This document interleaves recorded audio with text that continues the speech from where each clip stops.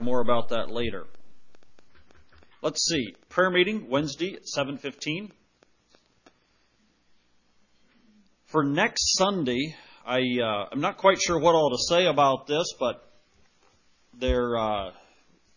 where the location is going to be. Stand up, please, and we'll pray together.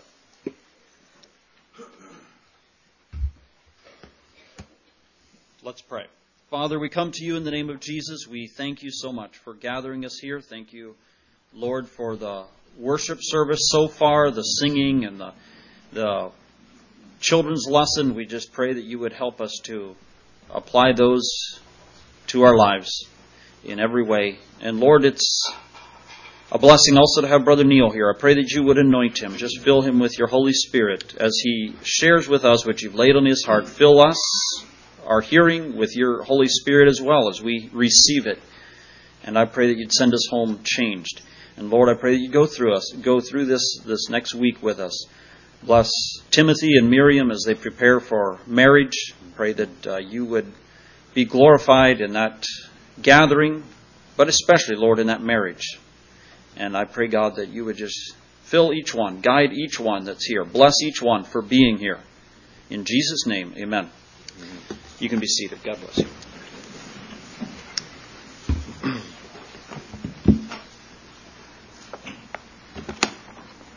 Well, good morning. Yes, you hear me all right? I'm used to having a lapel mic, so if I get too far away from the pulpit, let me know. When I was asked if I could share, I asked, I thought, well, I did have notes from a previous message because I knew I probably wouldn't have time to study for a new message. So I guess I could say that this is leftovers. You know how you put leftovers in the fridge and you pull them back out and reheat them. Sometimes they're good and sometimes they're not so good. But I hope and pray that this message will speak to you. I guess it's a burden in my heart. And maybe last time I shared here, I may have shared it might have been the same flavor of a meal that I'm going to bring to you this morning. But I do have a burden for the church. It's something that the Lord laid on my heart years ago, and part of it was maybe through the tape ministry we had, the CD ministry it progressed into from tapes. And so I had a burden for these people that went to these homeschool conferences, and they were truly seeking the Lord. And so I had a burden for them. The Lord just generated a real burden for the church that's out there, the worldwide universal church, the body of Christ, however you want to term it. And I still do. I mean, I think that's, Brother Roger he reaches out to the lost, and that's a ministry. But I think there's a place to reach into the church. There's people out there that are seeking. There's people out there that are seeking for something more than what they have out there in these churches, and I really feel a burden for these people. And part of that may have come from the tape ministry and just seeing these people that are truly thirsty. So I put a question to you this morning. How is your vision? How is your vision? You may say, well, what do you mean by vision? I mean, we can have our physical vision, our vision for your life, vision for the church. And there's some parallels that go between those, and I would like to look at our physical vision and our spiritual vision.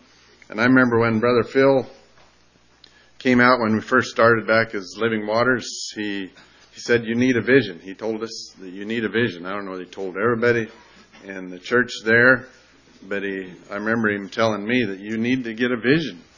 And you know what? It was one of those things that I kind of had trouble. What does he mean? And I guess through some hardships, I've understood what he means. And you need a vision. And you young people need a vision. You as a church need a vision. Especially Brother Roger and Brother Jeremy. They need a vision. And their vision needs to be together to lead this church. And so I kind of understand what Brother Phil now, when he's talking about you need a vision. We need a vision. And I remember listening to some of the Bible school messages, and I don't remember which one or who the speaker was, that oftentimes when you look out on a congregation, you see a bunch of young people, and you look at the adults, the leaders of home, that the leaders of the home are the church. And I really appreciated who the speaker was. Maybe you young people who were there could tell me the name. I don't remember. It was Dale Gish. I listened to quite a bit of his. But he said that he looked at the young people and says, "You are the church of today." And I like that. You young people, you're not the church of tomorrow. You are the church of today. Anybody remember which speaker shared that? I mean, that phrase stuck with me, that oftentimes we overlook our young people, and especially with these courtships and weddings coming up. You are the vision. You are the church of tomorrow. What is your vision? You are the church of today. So we don't just the adults aren't the one that carries the burden for a vision. You young people really have a tremendous impact on the church. So this is not just for the older people, the adults, my age. I mean, I guess I look down at my age now, and I'm one of the older ones out here now. And that's really, when Brother Phil was coming, I was not one of the older ones, and now I'm in that position. But it's not me. I mean, I'm not the one that's carried the vision for the church totally. It comes upon the young people. You young people have a tremendous impact on a fellowship. So I'd like us to ask ourselves, how is our vision? And as we look at our physical eyesight, our vision, we may think our vision is fine. I mean, I go and get my license renewed, and I pass the test, but I don't know how. I haven't been to an eye doctor for 30-some years. I mean, I think my vision is pretty good, although the modern day technology has improved and the print has gotten smaller, it seems like. So it's not my eyesight, it's not my eyesight. Anybody agree with that statement? The modern day technology is just, the printers are getting better, so they print it smaller all the time. So I know I could probably benefit from maybe reading glasses, but I don't want to sit here and so how is my vision? I don't really know how my vision is. I've heard people that go to an eye doctor and they get an eye test and I need glasses, and then they put them on and they say, "Wow, I didn't know I could see so much better now." Well, it's that way in the spiritual realm too. That sometimes we don't know how our spiritual vision is until somebody comes up along and shares with us. Our brother can be our eye doctor. And I think of when Simeon was little. I mean, he was pretty small. And he'd come up and out in the driveway. I remember him, talking to him in the driveway or something. He'd look up, which eye. He'd always close. I think it was this eye. It's his left eye. Anyway, he would look up at me like this. I thought, well, that was just Simeon's. That was just Simeon. He'd do that. It's just a habit he'd do. But you know what? Is that left eye? Which eye is it, Simeon? That's his left eye. He's blind in that eye. I don't know how many of you know it. I mean, with corrective lenses, he can actually see 2400. I mean, he's legally blind in that eye. I mean, the big letters, the big E on the chart, he can kind of see it if he closes his good eye. And we tried to work with him. The doctor said, "Well, Pat's a good eye," and he's out riding around on a bicycle, Pat, with that good eye patched. And we looked back at it like, that was not a safe thing to do. I mean, give a driver's license to a legally blind person, that don't sound like a good plan. His eyesight was bad. We didn't know how bad it was until we went to the eye doctor, and until he got older, then we could start identifying how bad it is. The eye is good and healthy. It's something with the brain shut that eye off, so it doesn't focus. And we can be that way spiritually. We can lose our focus. We cannot see things properly. So sometimes we need help with our physical vision to identify issues or problems, and sometimes we need somebody else's help with our spiritual vision. And I'd like to turn to Proverbs 23 29:18.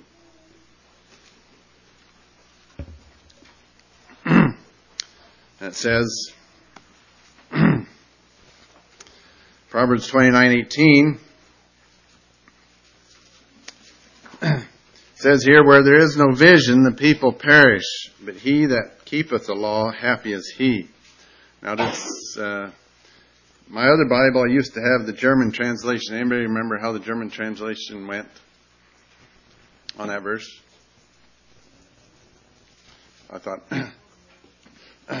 yeah, I don't remember whether they used vision in that one. In the German translation, I think it says, where there is no vision, the people become wild and wicked. I think. Does anybody have, nobody else's? I remember his brother Denny or somebody shared the German translation of that verse, and it was very interesting. But where there is no vision, the people perish. I mean, this is life and death.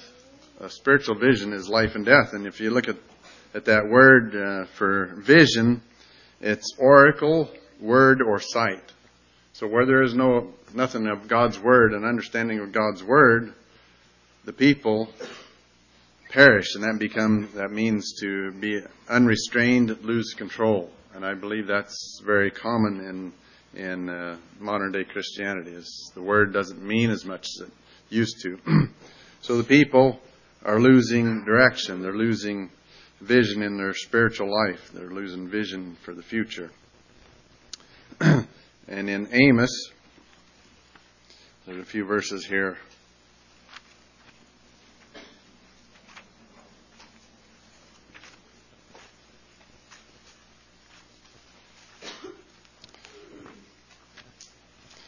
In chapter 8,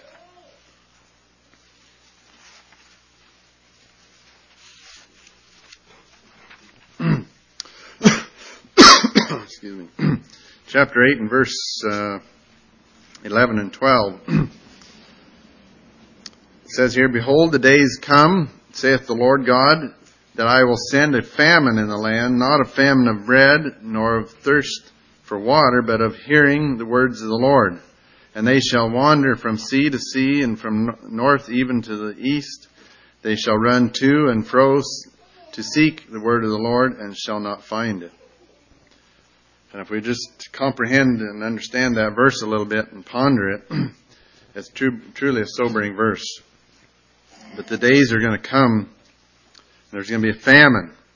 And it's not a famine of physical bread, nor of water, but hearing the words of the Lord. And I think, do people hear the word of the Lord today? Are people willing? Are we willing to truly hear the word of the Lord? Are we willing to let a brother speak into our life and challenge us and to test our vision, to test our spiritual vision? And it's according to God's word that we need to have our vision tested. Are you willing to allow God's word to speak into your life, to examine your life, to be a mirror into our life? And to remember, and there in Proverbs, it's a matter of life and death. The people will perish. If you do not have a vision, you'll be misled. You'll perish. And that's a fearful thought. And I'd like to turn here and look at some examples of people that did not have a vision out of the Bible. And we'll look at the example of the children of Israel in 1 Samuel. We'll turn here and read out of 1 Samuel chapter 8.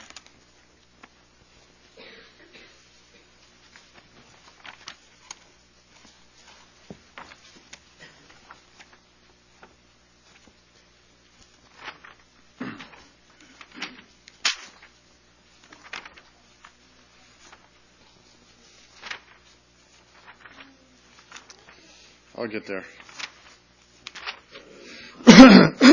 Excuse me. Okay, 1 Samuel.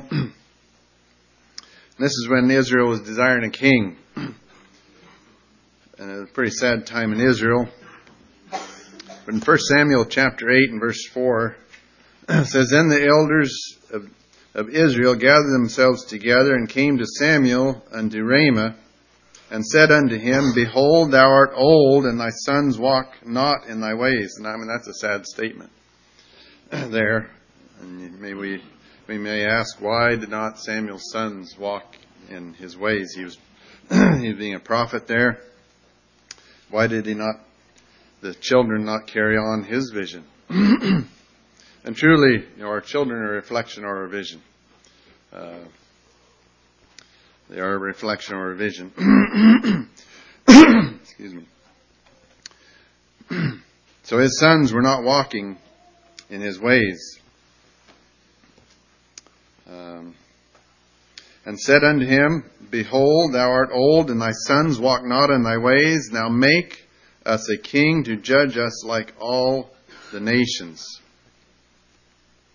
I'll continue reading here. And the thing displeased Samuel when they said, Give us a king to judge us. And Samuel prayed unto the Lord, and the Lord said unto Samuel, Hearken unto the voice of the people in all that they say unto thee, for they have not rejected thee, but they have rejected me, that I should not reign over them. That's a very sad statement, that they didn't want the Lord God to reign over them. They wanted to be like the other nations around them. So what was the children of Israel's vision? They wanted to be like the nations around them. Why? I mean, they had the Lord God to be their king, to be their leader. And they wanted to be like the nations around them. Can we do the same thing as Christians today? We can have that. We want to be like the people around us. And just like the children of Israel. And what a wreckage. I mean, we know the story as it goes on. It was a mess. It was sad. It broke God's heart. And it definitely was not profitable for the children of Israel. They went from one problem to another problem. And it was a tremendous thing. So we do not want to have a vision like the children of Israel. We don't want to be like the people around us. Mainly speaking to those people out in the world. We need to check to make sure our drawings aren't that way, that our yearnings are to be in ways that please the Lord God. Another example of a poor vision is in Kings. In 2 Kings,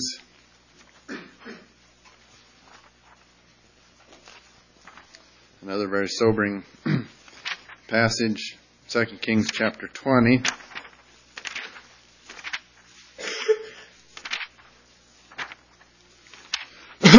I'm going to read about Hezekiah.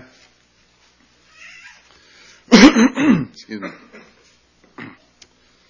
And we know, I guess, if you remember the story of Hezekiah, he said he was going to die, and God says, get your house in order, get your house ready, and he fell on his face before the Lord, and the Lord granted him another 15 years. And so in this time, the extra time that the Lord gave him, it almost seems like Hezekiah somewhat lost his vision. I mean, he didn't want to die. He felt, he was a good king. And yet when he got his 15 years extended of life, it's kind of like he just let down his vision or his heart for the Lord. It just, something happened in his heart, it seems to be. In 2 Kings chapter 20, and we'll start reading in verse 13. It says, And Hezekiah hearkened unto them and showed them. This is when the must be some dignitaries or somebody came from Babylon. And so Hezekiah hearkened unto them and showed them all the house of his precious things, the silver and the gold and the spices and the precious ointments, and all the house of his armor and all that was found in his treasures.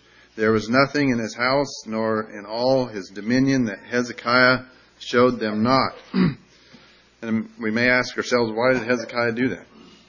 Was it to show off? Was it pride on his part? Why did Hezekiah do this? Or he's just being totally open. I don't know. It doesn't say.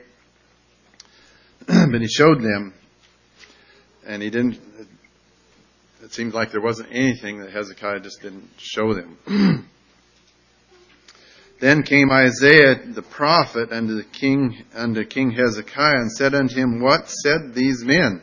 And from whence came they unto thee? And Hezekiah said, They are come from a far country, even from Babylon.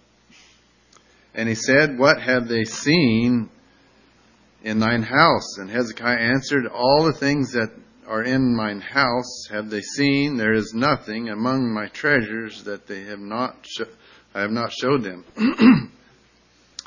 And Isaiah said unto Hezekiah, Hear the word of the Lord. Behold, the days come that all that is in thine house, and that which thy fathers have laid up in store unto this day, shall be carried into Babylon. Nothing shall be left, saith the Lord. I mean, if that was spoken to you, would you almost fear and tremble? I would think that would make you fearful. So all these treasures were going to be carried away. And thy sons that shall issue from thee, which thou shalt beget, and notice shalt beget, he was going to get, it wasn't he was going to have more sons in this 15-year period. And of course we know that Manasseh came from him, and he was a horribly wicked king. So, and thy sons that shall issue from thee, which thou shalt beget, shall they take away, and they shall be eunuchs in the palace of the king of Babylon. Then said Hezekiah unto Isaiah, Good is the word of the Lord which thou hast spoken. I mean, does that phrase strike you? That sounds funny. Good is the word. Yeah, that's fine. But we see why he says that. And he said, Is it not good if peace and truth be in my days? That kind of sounds a little bit selfish, doesn't it? Oh yeah, I mean, these horrible things are going to come upon the children of Israel. It's going to come upon his family, his children. Hezekiah's children are going to be carried away. And he says, as long as I got peace and happiness in my days, that's fine. Is that a nearsighted vision? I mean, that's definitely a nearsighted vision. I hope there isn't a parent in this room that says, as long as I'm doing good in the Lord, I don't care about my children. I mean, that's a sad statement, and I can't imagine anybody in this room having that kind of vision. And I hope these young couples that are coming up, it's going to be my grandchildren. Are they going to carry forth a vision that will honor the Lord God, that will honor Jesus Christ? And I just feel, I mean, Hezekiah was a good king.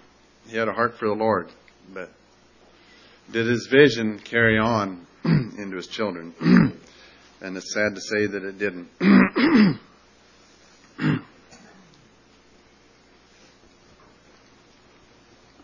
So there again, the young people in church today are the church. There's today's church, there's tomorrow's church. So everyone is important. What kind of vision, us as older people, you as younger people, what kind of vision are you going to have? So that's enough of poor vision. I would like to look at some people in the Old Testament or in the Bible that have a good vision. They had a proper vision, proper perspective. If we turn back to Genesis in chapter 18, read a little bit about Abraham.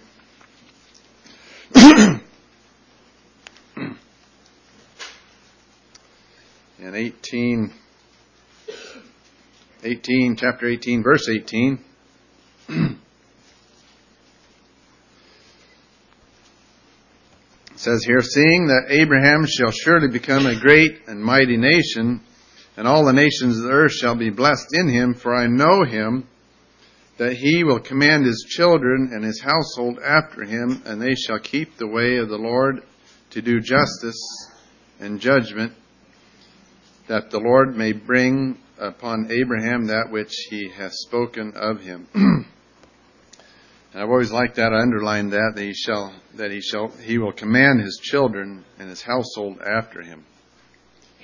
I mean, I think that's the heart of many parents, that they want their children to follow in their footsteps. Maybe some parents don't. They tell them, don't do as I do, do as I say, and that never works. But here the testimony that the Lord had, for I know him, that he will command his children and his household after him. Do you want your children to follow in your path? And oftentimes, the children they don't take a step up from the parents. Most likely they take a step down. So we have to hold a standard up as parents. We have to aim high to make our children walk on the same plane that we are walking in. And that seems to be the way it is. We can think of many, many homes that the children are not walking in the ways that the parents had walked in. And that's just a matter of fact, it seems like, from my experience and what I've seen. So we need to raise up a standard for our children. We need to walk that standard. We need to have a vision for our children, to set a vision to have a high standard. But so we know that Abraham here, the Lord knew that he was going to command his children after him. And I want that testimony. I would like that testimony, that the Lord would have that for me. I mean, I want my children to walk, every one of them. I don't want any of them not to walk in the ways of the Lord. That would be a terrible, tremendous grief for me. I'm thankful for what the Lord has done in the hearts of my children over the past 5-6 years, partly due to the church here. Living Hope has really helped my children tremendously. Okay, I'd like to turn to another character here in Genesis 39. And this really here points towards our young people. We'll look at another example. And in Genesis 39, we're going to read about Joseph. You know what? Joseph was one of the greatest Old Testament characters, and he was a young man. Anybody know of approximate age of Joseph when he was carried away to Egypt? 17, upper teens. And it'd be good for you young men, even you young ladies, if you were carried away into a foreign land, a heathen land, an idolatrous land in your teenage years, would you have enough of God's knowledge of the Lord to sustain you your entire life, to keep you from falling into gross sin? So in Genesis 39 and verse 7, we'll hear this conversation with Joseph. And it came to pass after these things that his master's wife cast her eyes upon Joseph and said, Lie with me. But he refused and said unto his master's wife, Behold, my master wotteth not what is with me in the house. He hath committed all that he hath to my hand. There is none greater in this house than I, neither hath he kept back anything from me but thee. Because thou art his wife, how then can I do this great wickedness and sin against God? Would you be able to, you young men, would you be able to stand against that kind of temptation? You're in a foreign land. Nobody's going to see what's going on. Nobody physically in this life, but the Lord God sees all things. But Joseph had a vision that carried him through that time. And the Lord blessed him for his faithfulness. Because he saw he wasn't going to sin against his fellow man. He was going to sin against the Lord God. Do we have that kind of vision that would sustain us even in times of great temptation? Tremendous temptation. Would our vision sustain us? Would our eyesight be focused on the Lord? I'd like to turn to another character. Another example of another young man over in the book of Daniel. I guess we could pick up quite a few characters out of the book of Daniel here.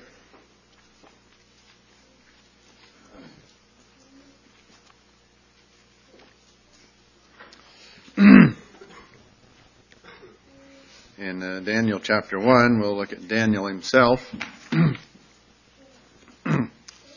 What he says here.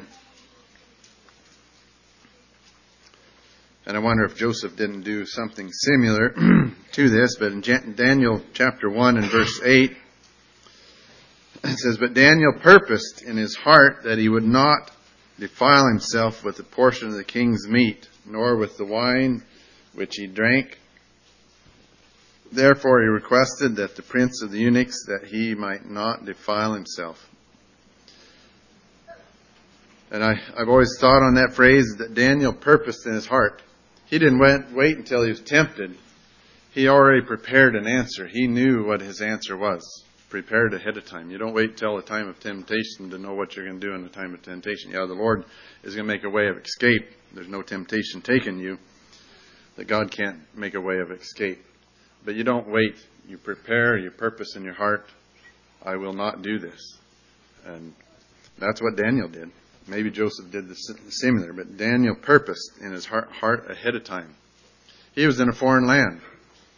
How old was he? From my understanding, he was in his teen years. Hardly anybody else there that he knew. I mean, you had the other three Hebrew children, but he could have went off and sinned. What did the other children do? What did the rest of the young people do? But Daniel himself, he said he purposed in his heart not to be defiled with the king's meat. All these temptations, these delicacies, and this lavish lifestyle, he says, I'm not going to give in to my flesh in doing this. So he purposed in his heart ahead of time. That vision carried him through the rest of his life. It continued. He was faithful. And God saw that faithfulness and blessed him with many revelations and dreams and power, and he had much blessings poured upon him. Okay, I'd like to turn to a New Testament character. Apostle Paul we'll read about. We'll turn to Philippians.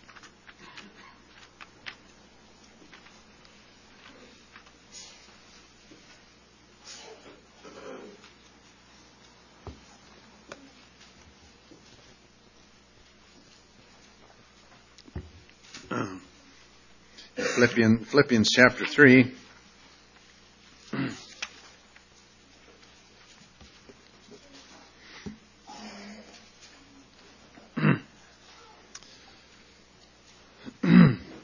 And I'll start reading in verse 12. So Apostle Paul says here, not as though I had already attained, either were already perfect.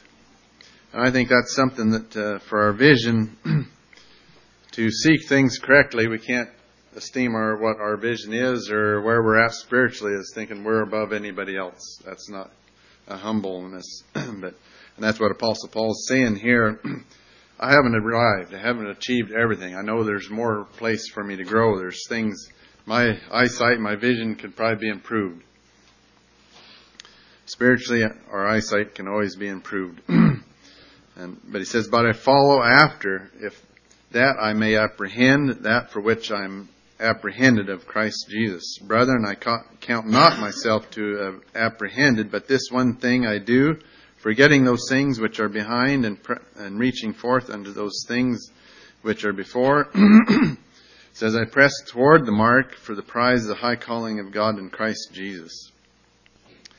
And as I thought on that verse, he presses toward that mark. He keeps looking, and I thought, that's almost like looking through a rifle scope. And I don't know how many of you have ever looked through a rifle scope. Sometimes it's hard to pick up what you're pointing at. I know Amos and Titus were out looking at hunting coyotes back home, and Titus was trying to tell him, it's over there, and Amos was trying to, that scope, you kind of got to get general aim, and then you look through the scope, and then you can find it, because the scope vision is so focused, it's so narrow, it's not a broad vision. It's almost like blinders on a horse. And once you get focused on there, then you can see clearly, can't you? It's amazing the magnification that it can bring and aid us into hunting. Is your spiritual vision that way? Are you so focused spiritually on the Lord Jesus Christ that all these other distractions don't distract you like blinders on a horse? We need that sometimes, especially the day and age we are live in. There's much distractions out there. So I feel that's almost what Apostle Paul, he was so focused on Christ, and that was his vision, that was his direction. He had his crosshairs right on Christ, and he continued on, and he wasn't distracted. And we need that, especially modern day technology and things that are out there. And we live in a society that's money comes pretty easy and affluence comes pretty easy. We can be distracted by these things. So is your vision going to carry you through?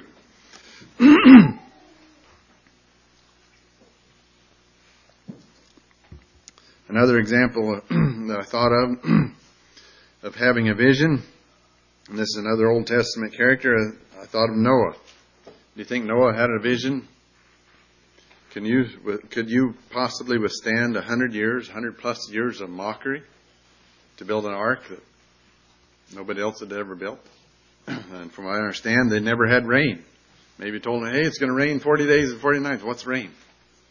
What does that mean? I don't understand what you're meaning. But he had a vision, even though there wasn't physical proof of a rain coming. God told him to do that, and he had a vision and continued building for 100 years. I mean, that's an incredible project, I would think. None of us have had a project that lasted that long. But do we have a vision that would help us to carry us through whatever project the Lord may call us to do? So how is your vision this morning? And I thought where your eyes are focused, that is the direction you'll end up. I guess I've heard people say, "Show me your friends, I'll show you your future." Because wherever your eyes are focused, whatever you're focused on, that is where you're going to go. It's pretty hard to walk. Looking back here, if I was trying to look at Simeon and try to walk through that doorway and keep my eyes on Simeon, I'd probably miss the doorway, wouldn't I? I need to be looking where I'm walking. I need to focus. And I'd like to read a verse out of Matthew, talking about our eyesight.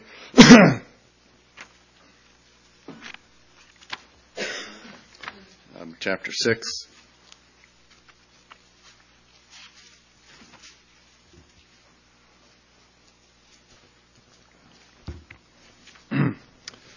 Matthew 6, and I shared this message back home. I had a wrong reference, so I got to correct it this time. Matthew 6:22 says, "The light of the body is the eye." Is your eye important? I mean, our eyes are very important. So it says, "The light of the body is the eye. If therefore thine eye be single, thy whole body shall be full of light." And I think of this verse, having either somebody that has trouble with focus, double vision. I mean, who would like to have double vision? Trying to live with double vision. It would be pretty hard, wouldn't it? Maybe some of you have experienced that through something. It would be very hard to have your eye not seeing the same thing, not focusing on things. It'd be very hard to do things that we need to do. "But if thine eye be evil, thy whole body shall be full of darkness. If therefore the light that is in thee be darkness, how great is that darkness?" So how is our eyesight? Is our vision? The Pharisees, they thought they saw things. The Pharisees did. They thought they saw things clearly. And Jesus says, you're blind. And they were truly blind. We can have a spiritual blindness, and we may think we can see. And that's where our brothers can come in. They can be our eye doctor. They can say, well, do you see this clearly? And take us to Scripture. But if our eyes are being single, we can focus on things and understand things and walk in the ways of truth. Our ways will go well. It will go well with us. But if we have a double vision, like the children of Israel, I think they had a double vision. They had a vision of the world around them. They saw all this pomp and about the kings and all this, and they wanted to be like that. Why? Why did they had the Lord God to be their king and their leader. I mean, mighty king. And doing mighty things, mighty miracles. But they want to be like the nations around them. Why? So how is our vision? Do we have a double vision?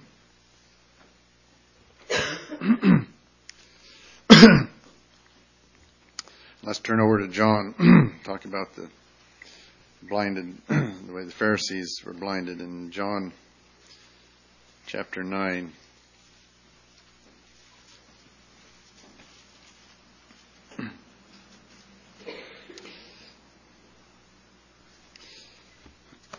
Maybe I'll ask you, why were the Pharisees blind? What would be a sin that the Pharisees were blinded by? There's probably many. Anybody got any suggestions? Why were the Pharisees blind? What blinded the Pharisees? Spiritual pride. Yeah, envy. Envy and pride, jealousy, they're all interwoven, interconnected. Yes. The pride. In John 9, 39, it says here, "And Jesus said, For judgment I am come into this world, that they which see not might see, and that they which see might be made blind. And some of the Pharisees which were with him heard these words, and said unto him, Are we blind also? Jesus said unto them, If ye were blind, ye should have no sin. But now ye say, We see, therefore your sin remaineth." And I think that's that spiritual pride. We know. We know the Christ. They say, we know what the Christ is going to be. We know what he's going to do. And Jesus Christ was standing right there before them, and they didn't see him. They didn't realize all these prophecies in the Old Testament were plain to them, but their spiritual pride blinded them. Can we be guilty of spiritual pride today? We can. I know that. A man that thinketh he knoweth a matter, what? Doesn't know as he should. We all can have room to grow. And that's where our brothers can come in. That's where a church fellowship can come in. That they can be our eye doctors.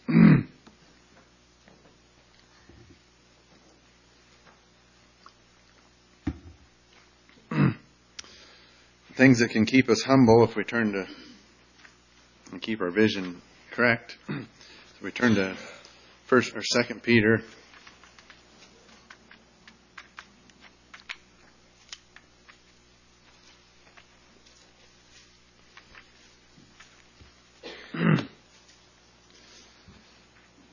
In 2 Peter chapter 1 and verse 9, it says, But he that lacketh these things is blind and cannot see afar off, and hath forgotten that he was purged from his old sins. So forgetting where we came from, forgetting where the Lord brought us from, will bring blindness to our eyes. But if we see and realize what the Lord has saved us from, that will fine-tune our eyesight. That will keep our vision clear and focused if we keep in mind what the Lord has done for us, to be thankful. And I shared here a while back at home, being thankful, having thanks living. That's something that the children of Israel there in the wilderness, they weren't thankful for what they had, what the Lord God provided for them. Having a thankful heart and a heart that realizes what we've been given, what the Lord has done in our hearts and lives, will help our vision to see clearly and correctly. We'll see things from God's perspective.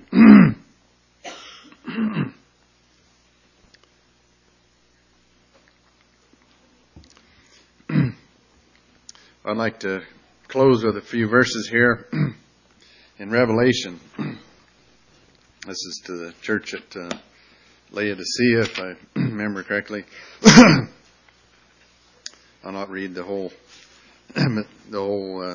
portion on Laodicean church, but in chapter 3, and we'll go down to verse 17. It says here, Because thou sayest, I am rich, and increase with goods, and have need of nothing. Sounds pretty prideful, doesn't it? It's that spiritual pride. I don't need anything. I don't have any room to grow spiritually. Have need of nothing, and knowest not that thou art wretched and miserable and poor and blind and naked. I mean, that's where the Lord really snatched us all from, isn't it? We are all wretched and miserable, poor, blind, and naked. I counsel thee, it says here, to buy of me gold tried in the fire, that thou mayest be rich, and white raiment, that thou mayest be clothed, that the shame of thy nakedness do not appear, and anoint thine eyes with eye salves, that thou may seest. Do you ever go before the Lord and say, Lord, show me. Help me to see. Anoint mine eyes with eye salves, that I may see things clearly. And maybe that's an opportunity to go to our brother and say, hey, do you see anything in my life that's not quite right? Are we really open that way? Will we humble ourselves saying, do you see anything in my life that's not quite right? I mean, if you want this church to prosper and spiritually prosper well, it's a good thing to do. It's a good thing you to submit yourselves to these brothers, that they can speak into their hearts, your hearts. And that's what God has ordained them partly to do, is to shepherd this flock, to shepherd this group. Are you willing to go to them and say, hey, what do you see? Is there anything in my life that's not quite right? And to take what they say. I mean, if you truly believe that the Lord was in this ordination, I believe there's an anointing on them that they will see. They will have insight. They'll have a burden on them. They'll feel that the Lord's put a burden on them to lead this group, and I feel that's what the Lord did back home for me, is kind of gave me a responsibility, felt the burden of a responsibility to lead there and direct, and that I needed to have a vision for the church there. And I look back at our history when Phil mentioned about having a vision. I didn't really fully understand what he meant by that, and I see the need for that. And I look back where we were as a church, and we didn't have a vision. We didn't have somebody leading us in a vision that, I guess, the direction I wanted to go. And as church issues came up, and especially the past 6-7 years, when I had a vision and a heart to take the church in a direction, I found out, the church didn't want to go that way. And that's truly sad. And not that I have a perfect vision. I mean, I'm open to anybody speaking to my life. But the burden of my message really came when Pablo Yoder, after I heard about him having cancer and going down, and I thought, who's going to take up this torch from Pablo? And then, Brother Mark, having his health issues here recently, who's going to take up these torches? These older men, I think of Brother Denny and Brother Mose. Who's going to carry on the vision? Is it me?